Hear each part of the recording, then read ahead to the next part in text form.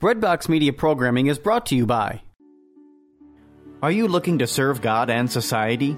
Consider putting your gifts to work as a lawyer. Ave Maria School of Law has been educating faith-filled lawyers for over 20 years. Ave Maria School of Law is committed to training lawyers to use law appropriately around the moral issues of our time. Visit avemarialaw.edu to learn more about integrating your faith with a law degree. Looking for a way to build daily prayer discipline? Seen the rise in mindfulness meditation, but not sure if it is possible to meditate in a way that's consistent with your Catholic faith? Just looking for a way to breathe new life into your existing prayer routine? No matter what you're looking for, Hallow is here to help. Hallow is a Catholic prayer and meditation app that helps users deepen their relationship with God through audio-guided contemplative prayer sessions. From meditations on the daily gospel to the rosary to daily examines, Hallow has something for everyone. Hallow is the #1 Catholic app in the U.S. It is free to download and has permanently free content, but you can also check out all of the premium sessions for 30 days, risk-free, by signing up at www.hallow.app/breadbox. By definition, a storyteller conveys events in words, images, and sounds, often by improvisation or embellishment. The Living Bread Radio Network presents The Storytellers with Tony Agnesi.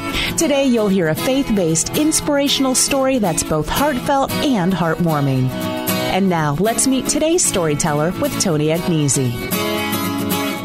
Hi, this is Tony Agnesi, and welcome to this edition of The Storytellers. This is episode number 8. We're in our 3rd season. You can see The Storytellers on the Fiat Ministry Network and on Patchwork Heart Ministries. And the video program appears on my website at TonyAgnesi.com and on my YouTube page, youtube.com/TonyAgnesi. The radio program airs with the stations on the Living Bread Radio Network. Each week on the program, we feature an inspirational guest and discuss not only their personal faith journey and the ministries they share as authors or speakers, bloggers, radio, television hosts, teachers, and so forth. And today is no exception. Charles Fraune is the author of 2 books, Slaying Dragons, What Exorcists See and What You Should Know, and Swords and Shadows, Navigating Youth Amidst the Wiles of Satan. Those books here, I'll give you a little shot of those books, if I can do it without getting too much glare from the lighting here. And we're going to get into those books as we go.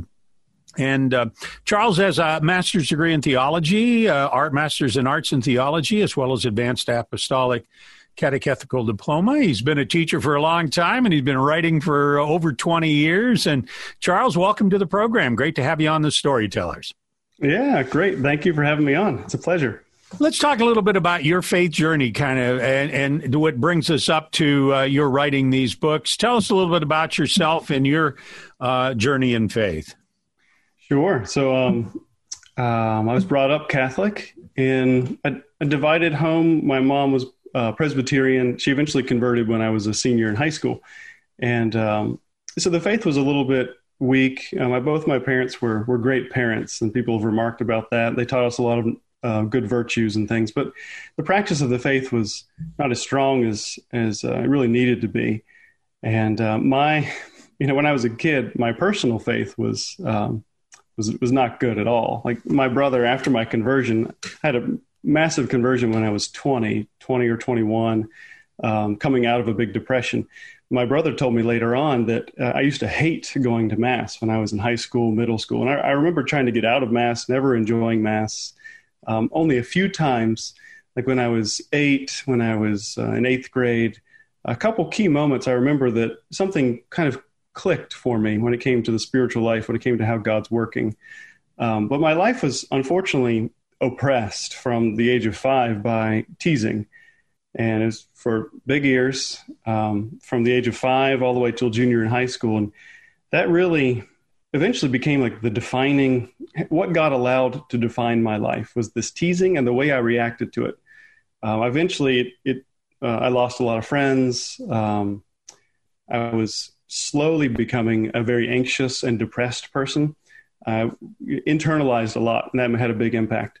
By the time I was a senior in high school, I developed a stress-induced eating disorder or digestive disorder, I guess I should say, which caused me to almost drop out of high school. I barely finished high school, and most people didn't know how bad it was. I had to go on all these diets and things to figure out what was wrong with me, but I knew deep down inside that it was, though I didn't put it all together, I knew it was stress-induced, stress-related. And that's what the doctors figured out as well. When I went to college, again, this whole time, I was going to a youth group at a Presbyterian community with a bunch of my friends. Only one of them was Presbyterian. He had Anglicans, Catholic, Methodist, Baptist, Presbyterian. It was good. I did not learn what I needed to know. I did not learn catechesis on morals, on who God really was. Some things were given to me which helped protect me from going too far with the depression. With depression comes, suicidal thoughts, and I was not, those were not foreign to me during that time. From middle school all the way through the end of high school, really struggling with the depression and the anxiety. So certain things happened that I think were God's subtle actions securing me so that he could work on me later.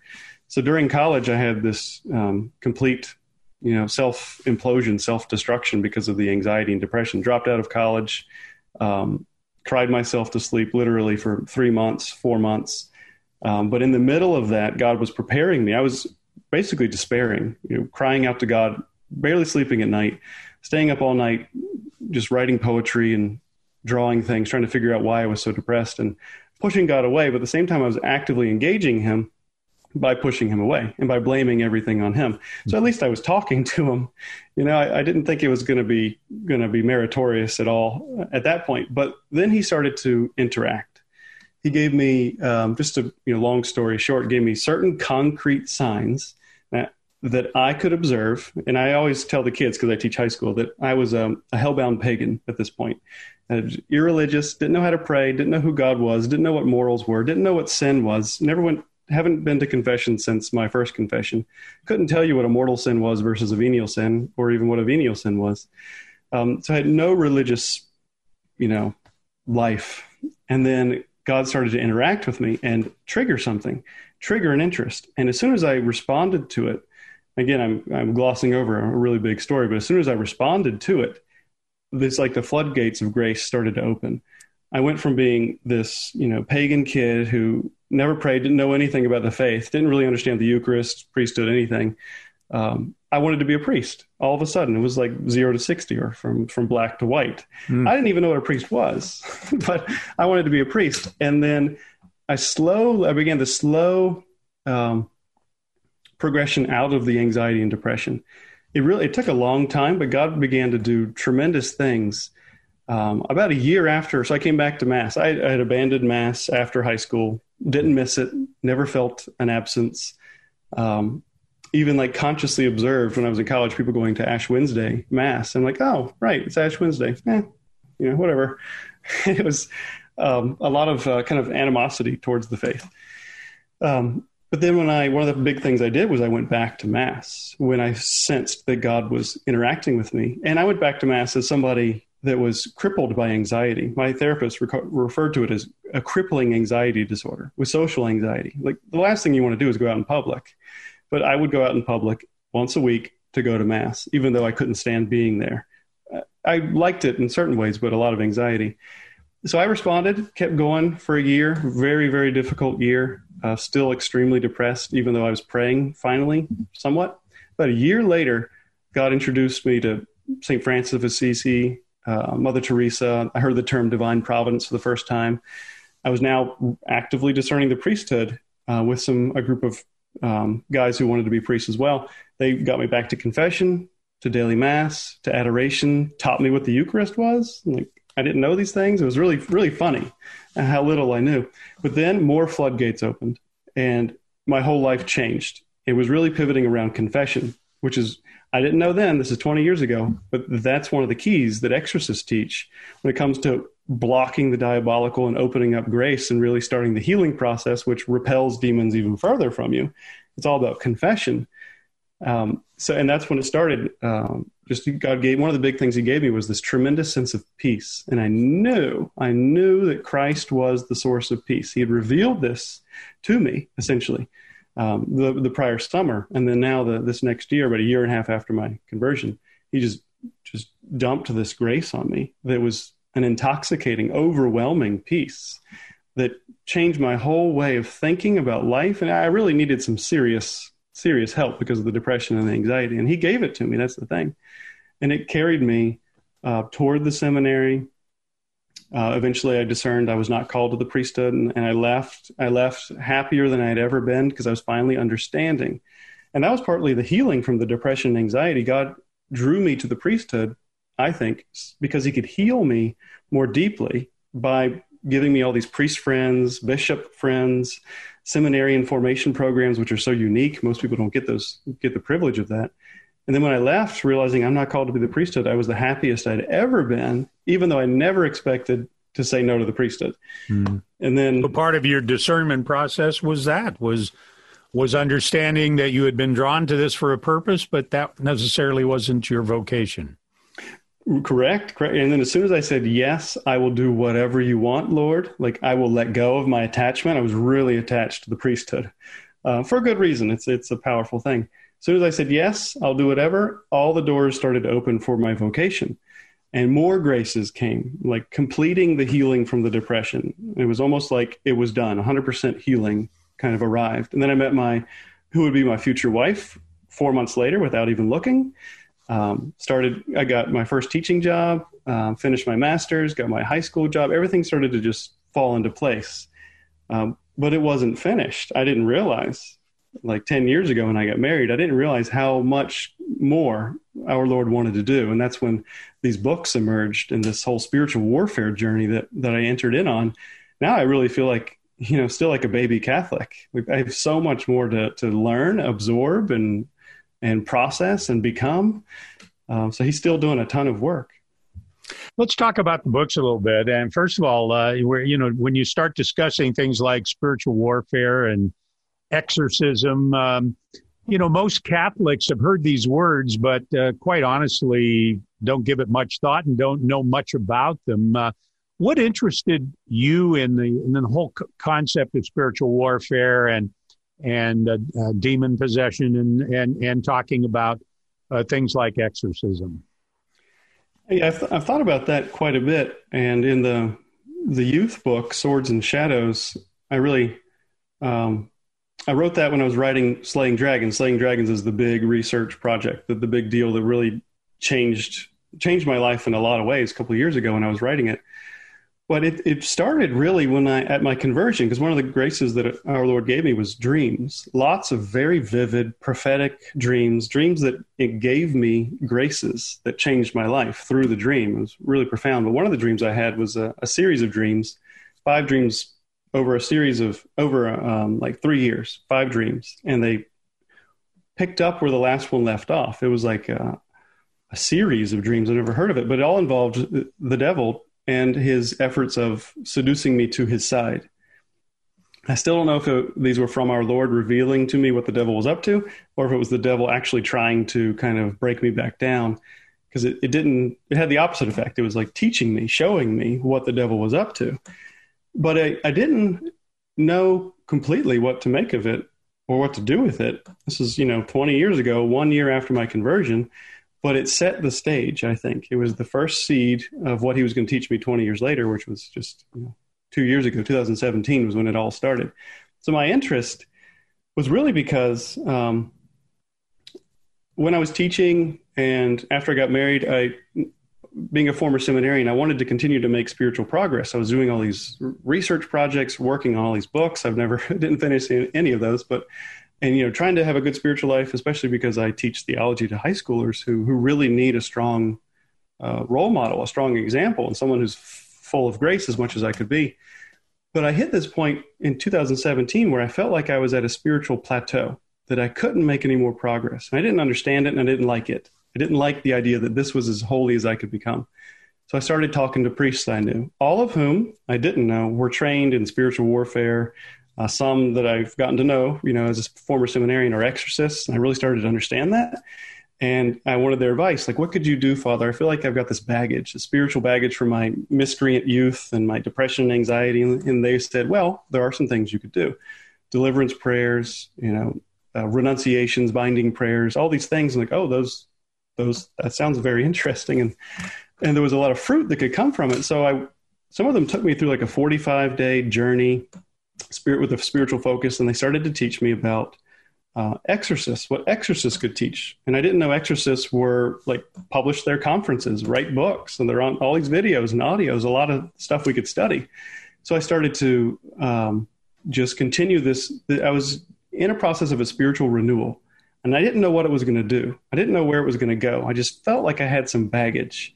I wasn't as holy as I wanted to be. And I didn't know what to do. So again, I'm saying yes, asking the church through these priests to help me.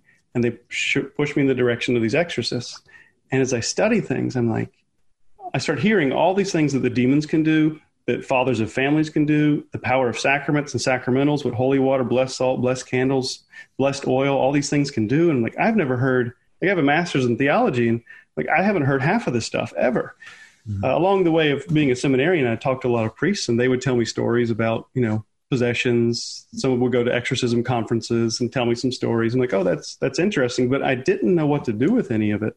So something just clicked when I was doing this research.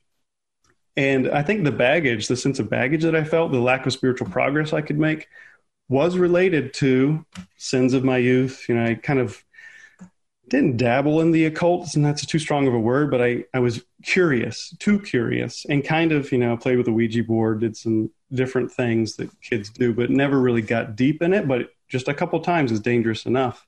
And with the depression and the anxiety, I really think I had some diabolical, like tag-alongs, as I want to call it, just these nagging voices that would not go away.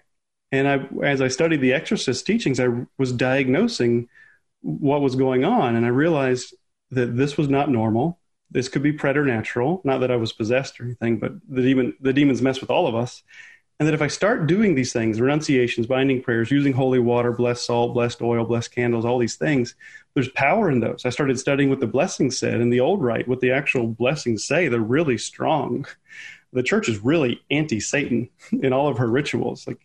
The church takes the diabolical seriously, but I didn't. Most people don't, because we don't know what it is or how demons work. But these exorcists can teach us the tactics of demons, what their motivation is, what their tricks are, how they try to wound you and then play on those wounds and be like a puppeteer if they can get you to play their game, but that you could stop the whole thing.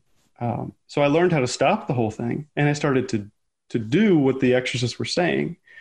And again, like the floodgates opened, and it all pivoted around a confession. I went to confession one time with one of the priests who was mentoring me. And then God just, one day, I didn't do anything special, just went to confession. And he gave me this grace that showed me, it sounds too good to be true, but it was like he pulled back the veil, and I saw exactly what Satan's plan was against me, like the whole thing. And I knew from what I had learned and this grace, I knew what I was supposed to do to fight back. Binding prayer, renunciations, and just praying the way these exorcists had taught.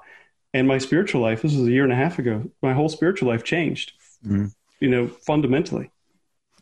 We always depict, I remember the old cartoon, Charles, of, the devil on one shoulder and a guardian angel on the other shoulder, and the devil is whispering in this ear, and the guardian angel is whispering in this ear, and sometimes we make the right move, and occasionally we make the wrong move. How close to reality is that depiction? Yeah, I guess it's pretty close. The only thing is we don't have a guardian demon. Like, we have a guardian angel. God, who's the creator, who makes all the rules, all the laws, he assigns us a guardian angel who is there by God's decree and will never leave. Will never want to leave because he's perfect. He's holy. And this priest who had been mentoring me, he said something very profound, which I've never forgotten, and I've woven into my books, and just is that everybody knows that God has a plan for you. But not everybody realizes that Satan has a plan for you too. Like, he has devised a tactic to tear you down, to take you down and damn you with him. So we have to figure out what that is. So there are, demons that kind of prowl around us.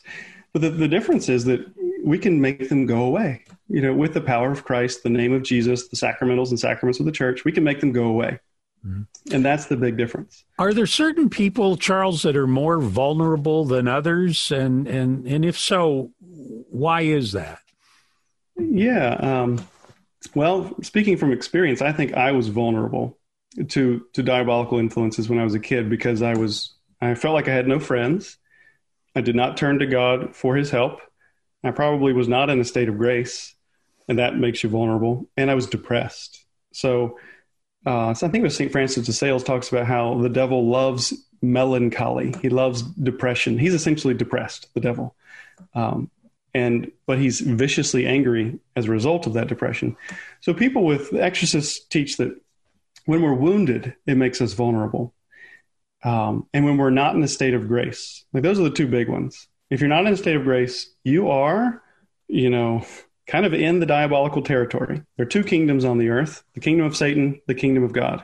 You're either in one or the other. There's no middle ground. If you're in a state of grace, you're in the kingdom of God, you're protected.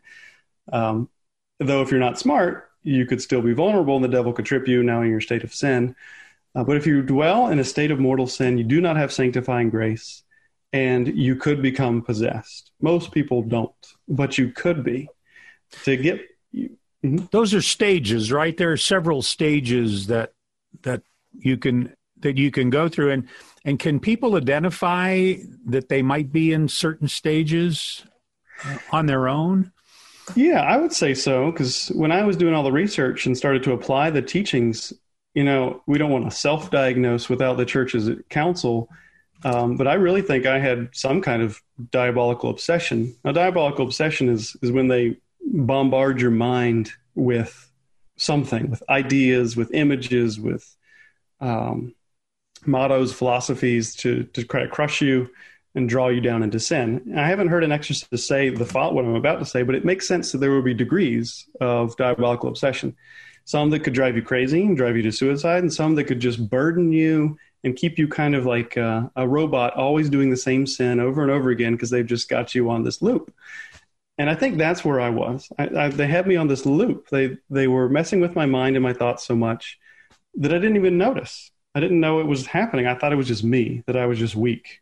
And we are weak. And one of the things, I can't remember which exorcist it was, said it's very difficult to distinguish between our own thoughts and temptations, ideas that demons are putting into our mind.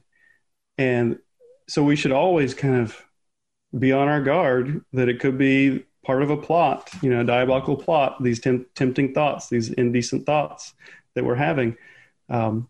So people with, I guess, another class, so to speak, of people that would be vulnerable is people who have habitual mortal sins, who are in a lifestyle of mortal sin. It's going to erode your prayer life, erode your ability to meditate, your ability to care if you're having evil thoughts. And then the demons can just move right in, and their plot is to slowly destroy your life, not to just hang around and cause you to sin constantly, but they want it to ramp up. They want it to go somewhere. And they can take it somewhere, because if you're not blocking their work, then they can work. I guess from movies and so forth, The Exorcist and so forth, we see about devil possession, and I guess that would be the ultimate stage, possession. What are some of the things that just the average Christian, the average Catholic can do? I know you mentioned confession. What's the role of confession? And are there certain prayers and things that are going to be helpful to all of us? And what can are there some of those things in your books that we can gather? Sure. So first, the role of confession is to restore you to a state of sanctifying grace. And that's the fortification where you are bound to Christ and he lives in you, he abides in you, and the demons fear you at that point. Like, they fear the saints. The saints interact in a lot of exorcisms and help drive away the demons, especially Our Lady, and then St. Michael, the other angels. So a state of grace pushes them away because they don't want to go anywhere near you. So that's the big thing with confession. So prayers, the binding prayer is something that exorcists talk about, and renunciation. So the binding prayers is in the book. It's in one of the chapters. I don't think it's in the appendix. There's one prayer in the appendix of Slaying Dragons. Swords and Shadows has the binding prayer in the appendix as well. But it's a very simple concept. It's essentially, in the name of Jesus, I bind you, spirit of whatever is tempting you, and I cast you to the foot of the cross to receive your judgment, or to be judged. So you could, the wording is not at the end, can be modified. But then renouncing, like if you have a strong desire, to say something cruel to someone because that's how you are habituated, you could say, you stop yourself. You could say, in the name of Jesus, I bind you, spirit of cruelty, spirit of hatred, and I cast you to the foot of the cross to receive your sentence. And I renounce all the times that I have embraced the spirit of cruelty and been cruel to other people. And then one of the things when I had that grace I referred to a year and a half ago is I wanted to add, and I choose to be obedient to Jesus Christ. So I felt this compulsion to renew my obedience, renew my commitment to him. So you will renounce Satan, you embrace Christ. You want to do both. And then, the rosary is super, super powerful. The devil can't stand the Blessed Virgin Mary. And so he runs away from her, and she can chase him down, and further bind him, further push him away. Our Lady of Sorrows, the chaplet of Our Lady of Sorrows is very powerful. Our Lady Undoer of Knots, she's a very powerful intercessor. So the Hail Mary just on its own. Mm-hmm.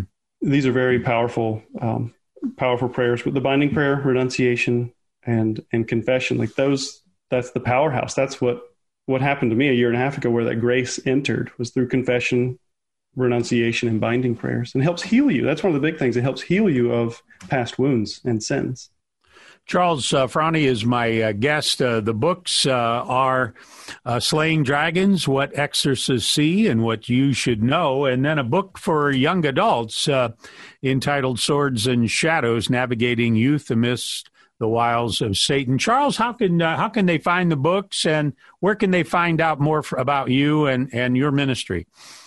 Sure. Yeah. Both books are currently on Amazon, and I have a website. So Slaying Dragons, Swords and Shadows, you can find those on Amazon. I have a website too called theslayingdragonsbook.com. So theslayingdragonsbook.com. That's where I write almost, 2 or 3 times a week, though now that school started, I had an extra long summer kind of because of the whole pandemic. We were home, since March.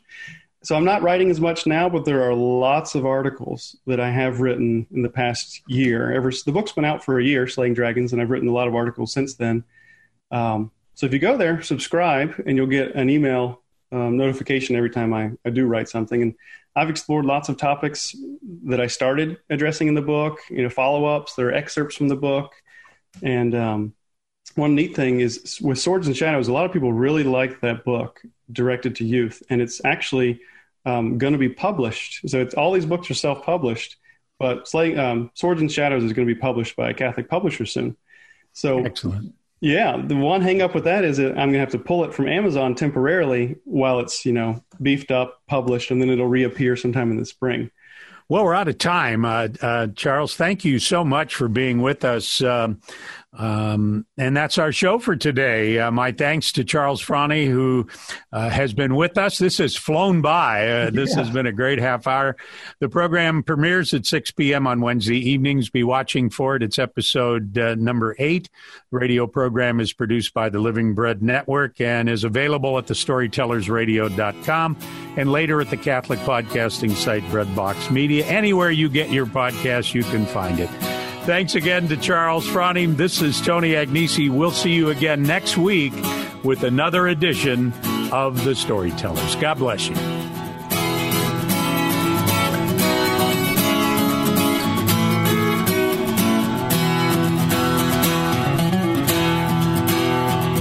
you've enjoyed today's edition of The Storytellers with Tony Agnesi. To learn more about today's storyteller, go to thestorytellersradio.com. There you can subscribe to the podcast and hear all of our past shows. And join us again next week at this same time for The Storytellers with Tony Agnesi.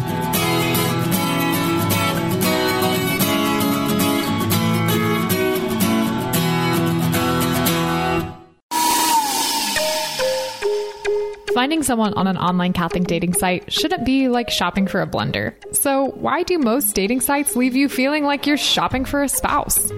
At Catholic Singles, we connect members through our unique user polls and activities, which help you discover other members and their personalities and interests. Because you're a person, not a profile picture.